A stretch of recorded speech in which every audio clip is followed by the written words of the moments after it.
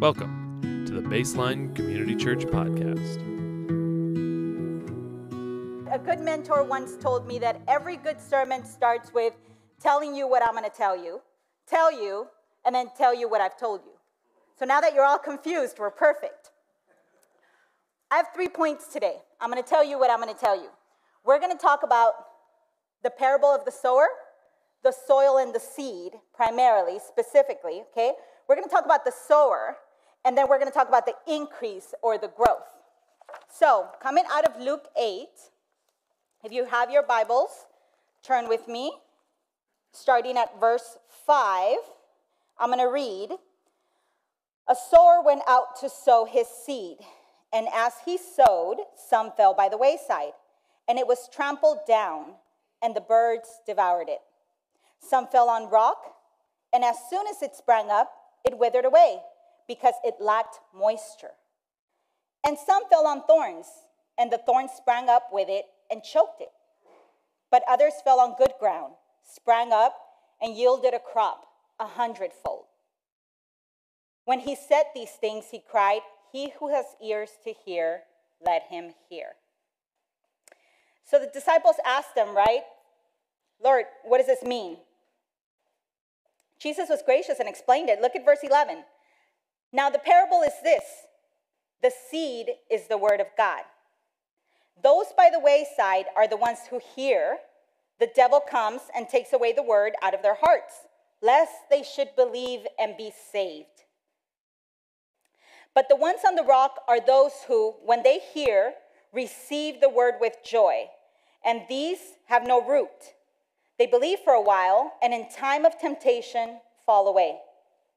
Now, the ones that fell among the thorns are those who, when they have heard, go out and are choked with the cares, the riches, the pleasures of life, but bring no fruit to maturity.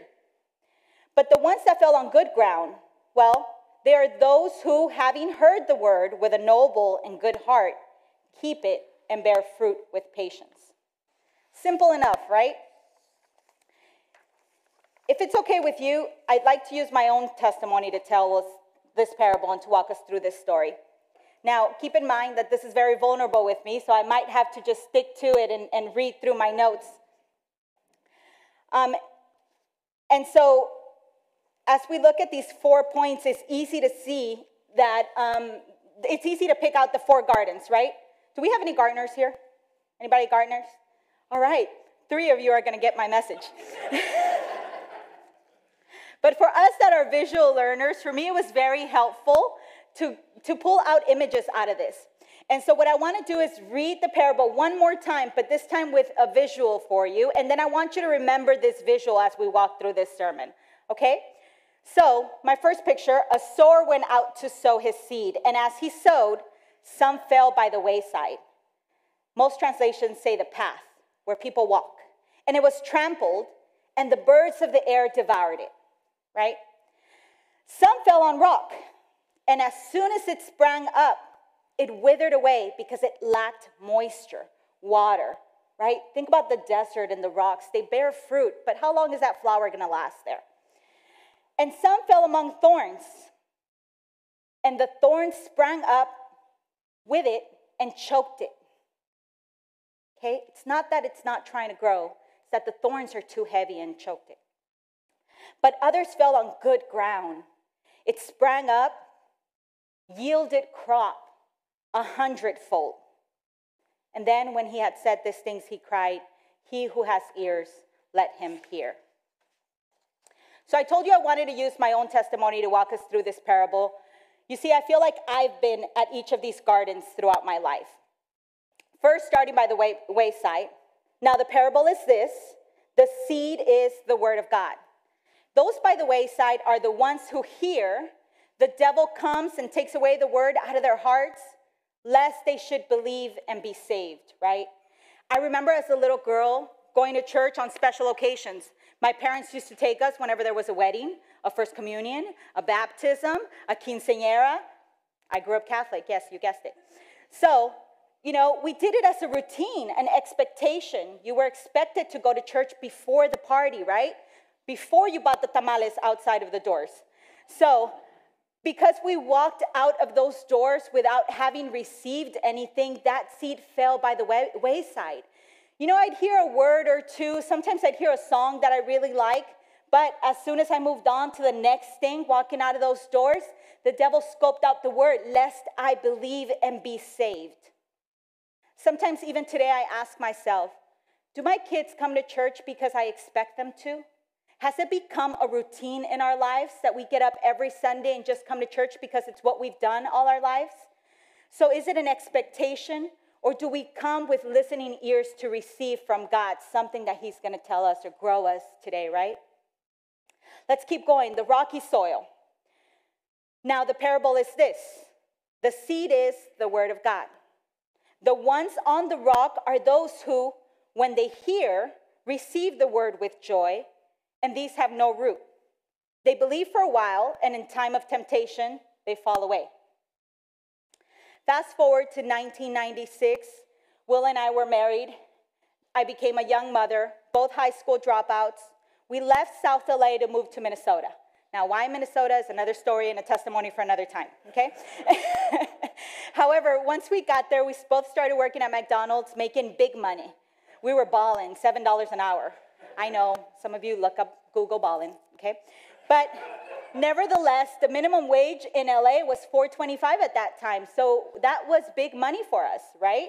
We were both managers. I was opening the store, he was closing it. I worked 5 to 2, he worked 3 to 12, so we didn't have to pay for a babysitter. We felt like we had arrived. We were doing what we were supposed to be doing. We had 1 day a week off, Sundays, so that we could spend time together as a family. So the store manager one day asks us, what do you guys do on your day off?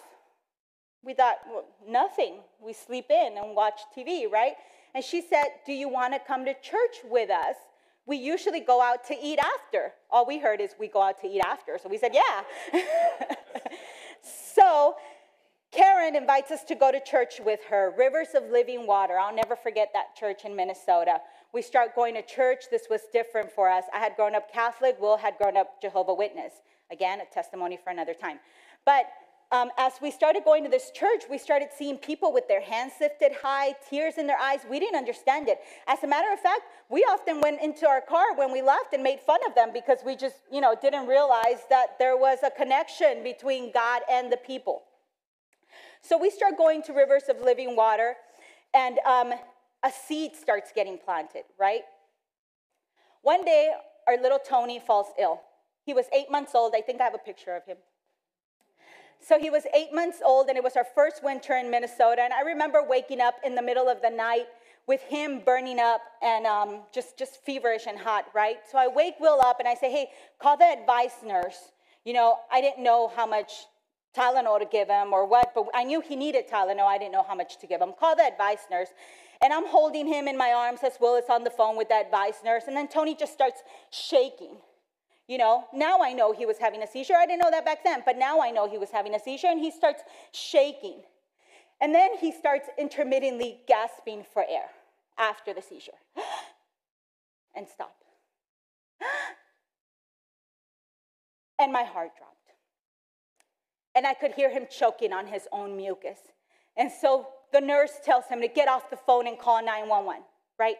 So Will calls 911. I wrap my baby up in a blanket because it's January and it's snowing, and the winter of Minnesota is the winter of Minnesota. And I run down the stairs. I didn't cry. I didn't scream. I walked down the stairs to meet the ambulance by the front of the apartment building so that they could get to me as quick as possible. That's what my mentality was. But we lived in a cul-de-sac. And so if you see where we lived in the cul-de-sac, we were at the X. Okay? And so as I saw the ambulance come towards me, and my baby is still gasping and trying to breathe, they drive past us, and they miss their turn. And my heart drops. But there was a police car right behind them that didn't miss their turn, and they drive right up into our cul-de-sac, and they pull up to me, and all I could hear was the guy on the radio saying, turn around, you passed it, you missed it, while the other cop runs out of the car, takes the baby from my hands, unwraps the blanket, and then starts doing the Heimlich, right? Turns him over and starts doing some rescue breathing for him. The ambulance arrived what seemed like seconds later. They rushed us both in, and then they continued to work on Tony. I'm in shock. I'm young, I'm a teenager, I'm in shock. Will's driving behind us in a hurry, and so we get to the hospital, and they poke and prod my baby, right? They do catheters and IVs and spinal taps and everything with 3 nurses holding him down, and he doesn't move. And all I could see is this limp child on a gurney, not moving, everyone else nodding their head and saying, I don't know, what else? Well, what do you think? It's a teaching hospital. Residents are talking. They're all talking in front of the parent, saying, well, we don't know. What else can we try? And needless to say, he gets admitted. He spends 3 days in the same state, unarousable, limp. So Karen and Paul Dean on the 3rd day come and visit us. They pray over our baby, and they say, hey, we prayed for him at church. And I thought, oh, thank you. Okay, well, what else do you say during that time? We thank him, and we receive him. My focus and my eyes were really solely on what are the doctors saying and what are we doing for this baby. Now, my mom had offered to come, but quite frankly, I had told her no. My mom couldn't miss too much work at the time, and I knew that if she had to come at some point, because I was expecting the worst, then I would probably need her later, right? So on the 3rd day, we waited for more tests. Will talked me into going home to take a shower. I don't know, maybe I started to smell. But by then, and I'm sorry, let me back up a little, because Karen and Paul Dean had come and said, can we pray for him? They prayed for him, and then they said the pastor and his wife want to come and pray for Tony. And again, I thought, these people don't even know us. Why do they care? But, we said, okay, sure. The pastor and his wife come and join us at the hospital, and they pray over our son, and then she says something to me. She turns to me and says, have faith. And I smile, and I thank her, and I give her a hug.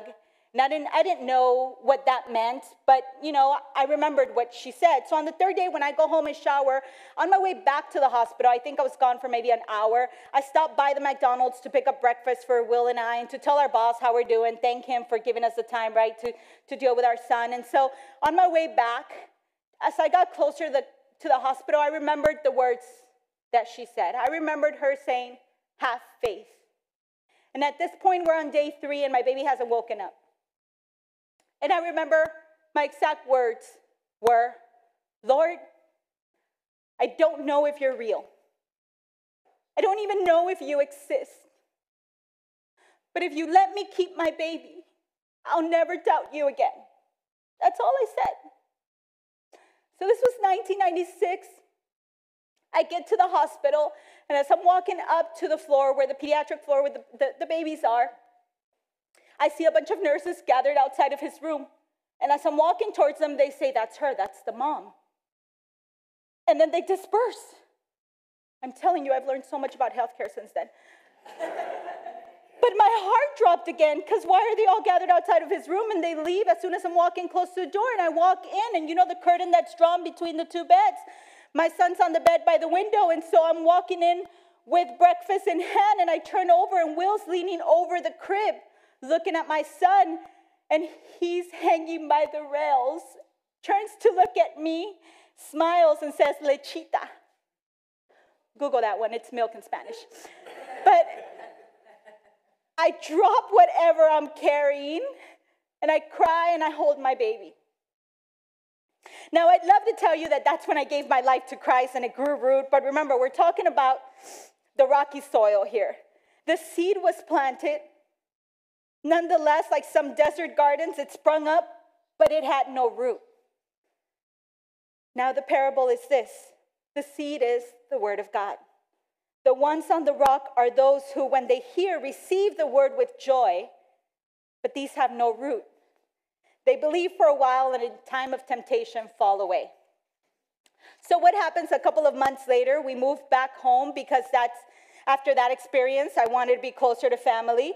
I received God's blessing with joy, and I didn't doubt him. I promised him, and I said, I'll never doubt you again. I believed for a while, but being back home with the temptations of our youth and having no root, no foundation for my belief, I withered away. I wasn't ready.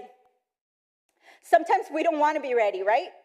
We believe for a while, we receive the word with joy, but in times of trouble, when temptations come, we fall away. I mean, think about it. We know that the word says to present our bodies a living sacrifice, acceptable and holy unto him. But when temptation comes, we say, not today, God. We're called to be doers of the word and not just hearers only. But when we leave these doors, we say, not today, God. We're called to bear fruit of the Spirit: love, joy, peace, patience, kindness, goodness, faithfulness, gentleness, self-control. But when we're at work, not today, God. People in my age weren't at church. They were in the club. They were drinking. They were at barbecues. Giving up Sunday sounded like a high price. I didn't want people to know I was going to church. It wasn't cool. So the pastor, his wife, Karen, Paul Dean, they had planted a seed, but there was no root. And among the desert rocks, there was no water being poured. I lost sight of him. Now the parable is this. The seed is the word of God. The ones that fell among the thorns are those who, when they have heard, go out and are choked with the cares, riches, and pleasures of life, and bring no fruit to maturity. So now among the thorns, even if as we left Minnesota and moved back to LA, I never forgot about my promise. There was something missing in our lives, and I felt the tug. I lacked joy, I lacked happiness. A few months later, we picked up and moved to New Mexico. We figured 2 states over was better than many states over, and we had heard that the winters in New Mexico weren't as bad. So we tried finding a church here and there. We'd visit different services. But again, the pleasures of life, having better things to do on a Sunday, outgrew the routine of going to church. Okay, we were overwhelmed by the cares of this world. We were fighting and arguing, worried about finances, trying to keep whatever word we were hearing from taking root, holding on to a job, not understanding how to be married, overburdened and choked. So like in the picture, the seed was planted and it tried to grow. You see some green in there, but it wasn't being watered. The wall of thorns was too heavy. There was a lot of hurt, a lot of anger, unforgiveness of our youth. And it became too heavy. I mean, I know this one is hard for you to relate to, but have you ever come to church angry at your spouse? I mean, knowing that it's not silly and not worth it, but women unwilling to lose the battle. I mean, come on, our pride can take over and sometimes be bigger than our joy. And so when the word of God is spoken, the heavy thorns keep it from growing or really taking any root because of the unforgiveness or the argument or the hate that we bear sometimes. Am I the only one? Okay. So now the parable is this. The seed is the word of God. But those that fell on good ground are those who, having heard the word and with a noble, good heart, keep it and bear fruit with patience. So finally, I had had enough. We had had enough. A year after New Mexico, Will joins the military and moves us to Germany. Germany, we're alone again, depressed, far from friends or home. And again, I remembered my promise to God. Nothing had changed in my situation. The cares of this world were still there, in the rocks, in the thorns. It felt overwhelming. Anger, depression, unforgiveness, bitterness. But I carried with me the seeds that people had planted. Seeds that kept trying to spring back up. I began to commit my heart to change and really seek to understand him. I sought to prepare my own soil. The first thing I did was buy a Bible. I bought a Bible. With Will gone for weeks, I started attending the Protestant and gospel military chapel services any chance I got.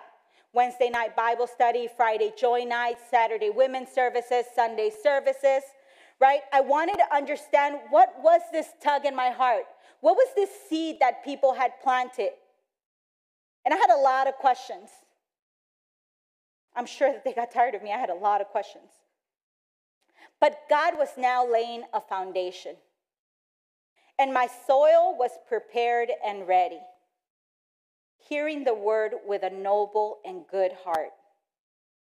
I gave my life and accepted Christ as my Lord and Savior in February of 1998 at a military wives home group. A home group session that was the foundation necessary for the seed to grow in good soil. Turning my life over to God, I remember saying, Lord, I believe in you. I believe that you loved me so much that you died for me so that my sins can be forgiven. And that you rose again on the third day and still intercede for me whenever I fail. Okay, so maybe it wasn't that dramatic. But that's exactly how it felt inside. Maybe I didn't say it out loud, but I got to tell you, my heart felt it. I finally understood what he had done on that cross for me. I finally understood that no matter how many times I said I was sorry and that I wouldn't do it again and that my sins were carrying me down, no matter how often I did that, until I grasped that he was the final sacrifice, the Lamb of God that died so that that could be possible, it could not take any root.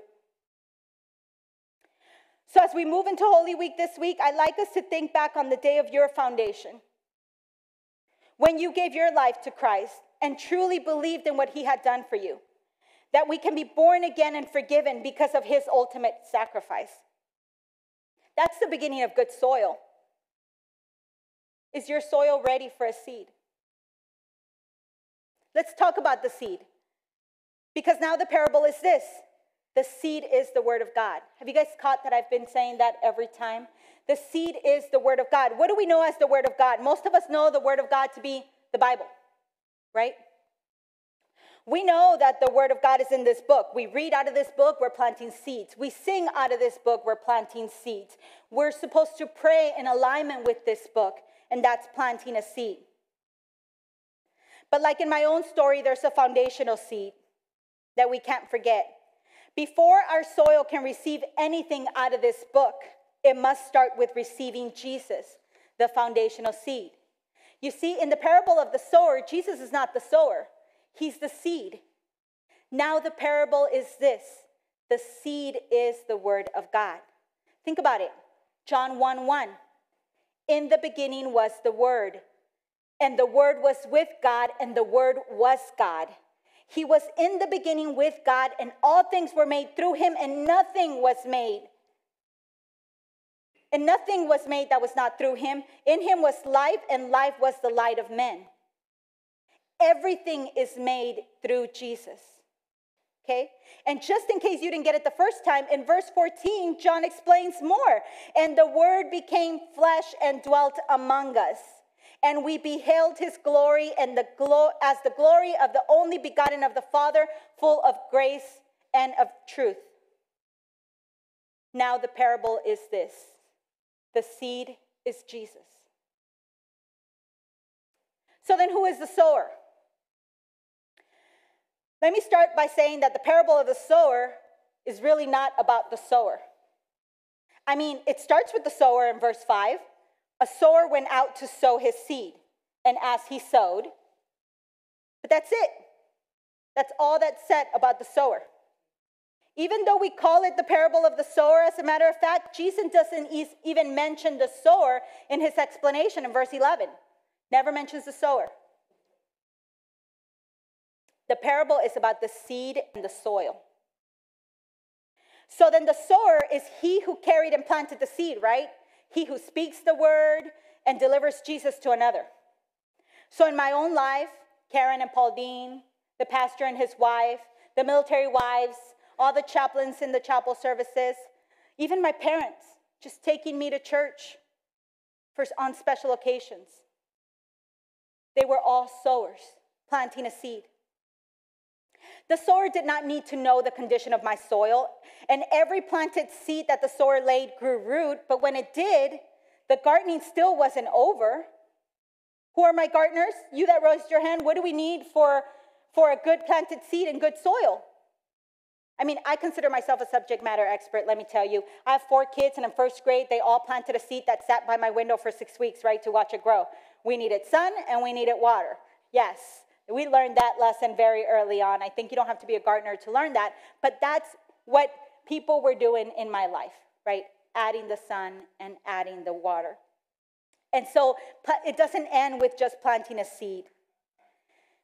Preparing my heart with good soil to receive wasn't the end game here. The sower sowed, and God used the water and the sunlight to grow my roots. Yes, I said God. Because like in the parable, the sower doesn't matter. Earlier, I asked you to think of people that planted seeds in your life, and I will forever be grateful to those that took the time to invest in mine. But the reality of the matter is that they don't matter, right? Paul wrote most of the New Testament. He wrote 13 books in the New Testament. He would be considered the largest sower amongst us. But even he knew and understood that the glory is God's alone. I mean, let's look at 1 Corinthians 3, starting at verse 5. Paul writes this, and he says, "Who then is Paul, and who is Apollos, but ministers through whom you believed, as the Lord gave to each one? I planted, Apollos watered, but God gave the increase. So neither he who plants is anything, nor he who waters, but God who gives the increase." So you see, sowers are not that important. God can use anyone. I'm an amateur and I'm sitting up here, and God can use me. All he needs is an available vessel. God knows where you are. God knows where I am. Broken, still, a work in progress. But God alone can provide the increase. You know that it is for that reason that we pray at the beginning of every sermon, because the sower knows that it is not them, but God who provides the increase. The prayer is how we welcome God into the message, for it is God who provides the increase. Our focus or desire for growth in our walk with the Lord should never depend on one person or one individual. It is God who provides the increase. It is not about the famous preacher or the bestseller Christian author that helps you overcome your soil. It is God who provides the increase. So listen, we're in the midst of merger talks with Grace of Laverne. You heard Kathy kind of give us a brief update, and some of us feel a little uneasy about that. Will it be Ken, Kyle, Don, Chris Jackson, one of his pastors up here providing the word every Sunday? But I just want to tell you that it doesn't matter. The sower doesn't matter. Okay? As long as we make sure that the seed remains the word of God, then it is God that provides the increase. So who then is Paul and who is Apollos? But ministers of whom through you believed. As the Lord gave to each one. I planted, Apollos watered, but God gave the increase. So then neither he who plants is anything, nor he who waters, but God who gives the increase. One last point I'm going to make, because I'm looking at the clock and I'm running out of time, but when you come to the realization that it is not in your hands, but in God's, it really can be so freeing.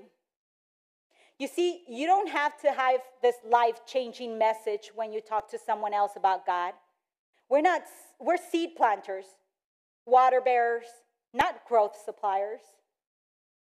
That belongs to God. As long as we stem from the same seed, we can share that seed. It is the seed that matters. If you have been born again and carry the word in your heart, what's the word? Jesus. Then it can grow and produce fruit and multiply. So at the beginning, I told you that I had 3 points I was going to tell you, and then I told you, right? And then I was supposed to tell you what I told you. So let me start with telling you what I told you. Here are the 3 things that I want you to take with you today. First, become familiar with your garden. Recognize, are you by the wayside? Has coming to church become a routine? Is the word stolen from you as soon as church ends? Is being here an expectation? Or are you by the rocks? where you receive the word with joy but lack knowing where to start, and so it withers away?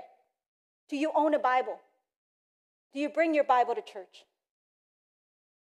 Are you among the thorns, consumed with the cares of this world? Maybe there's hurt, anger, unforgiveness. Are you saying, not now, God?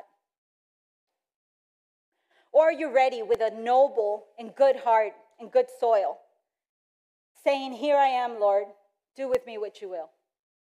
What is the condition of your garden? The second point I want you to do is take time to recognize that the seeds have been planted in our lives. And remember that that foundation, that first seed begins with knowing Jesus, the Word. Finally, go out and garden this week. Be a gardener. Be a sower. Plant a seed.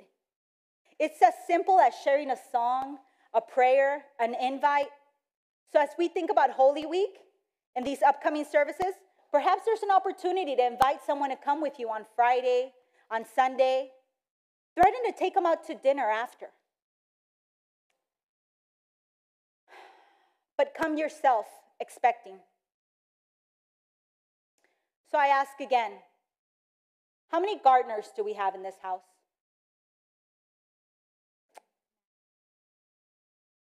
How many people are willing to say yes to God and be sowers, plant a seed this week, and let Him provide the increase? I'm going to ask our worship team to come back up and lead us in worship again. And I invite you to have a conversation with God as we do this and close. Ask Him to show you where or with whom you can plant a seed this week. And then evaluate your foundation alone, and ask Him to increase in you today. Amen. Thank you for joining us. For more information about Baseline Community Church, please go to baselinecc.com.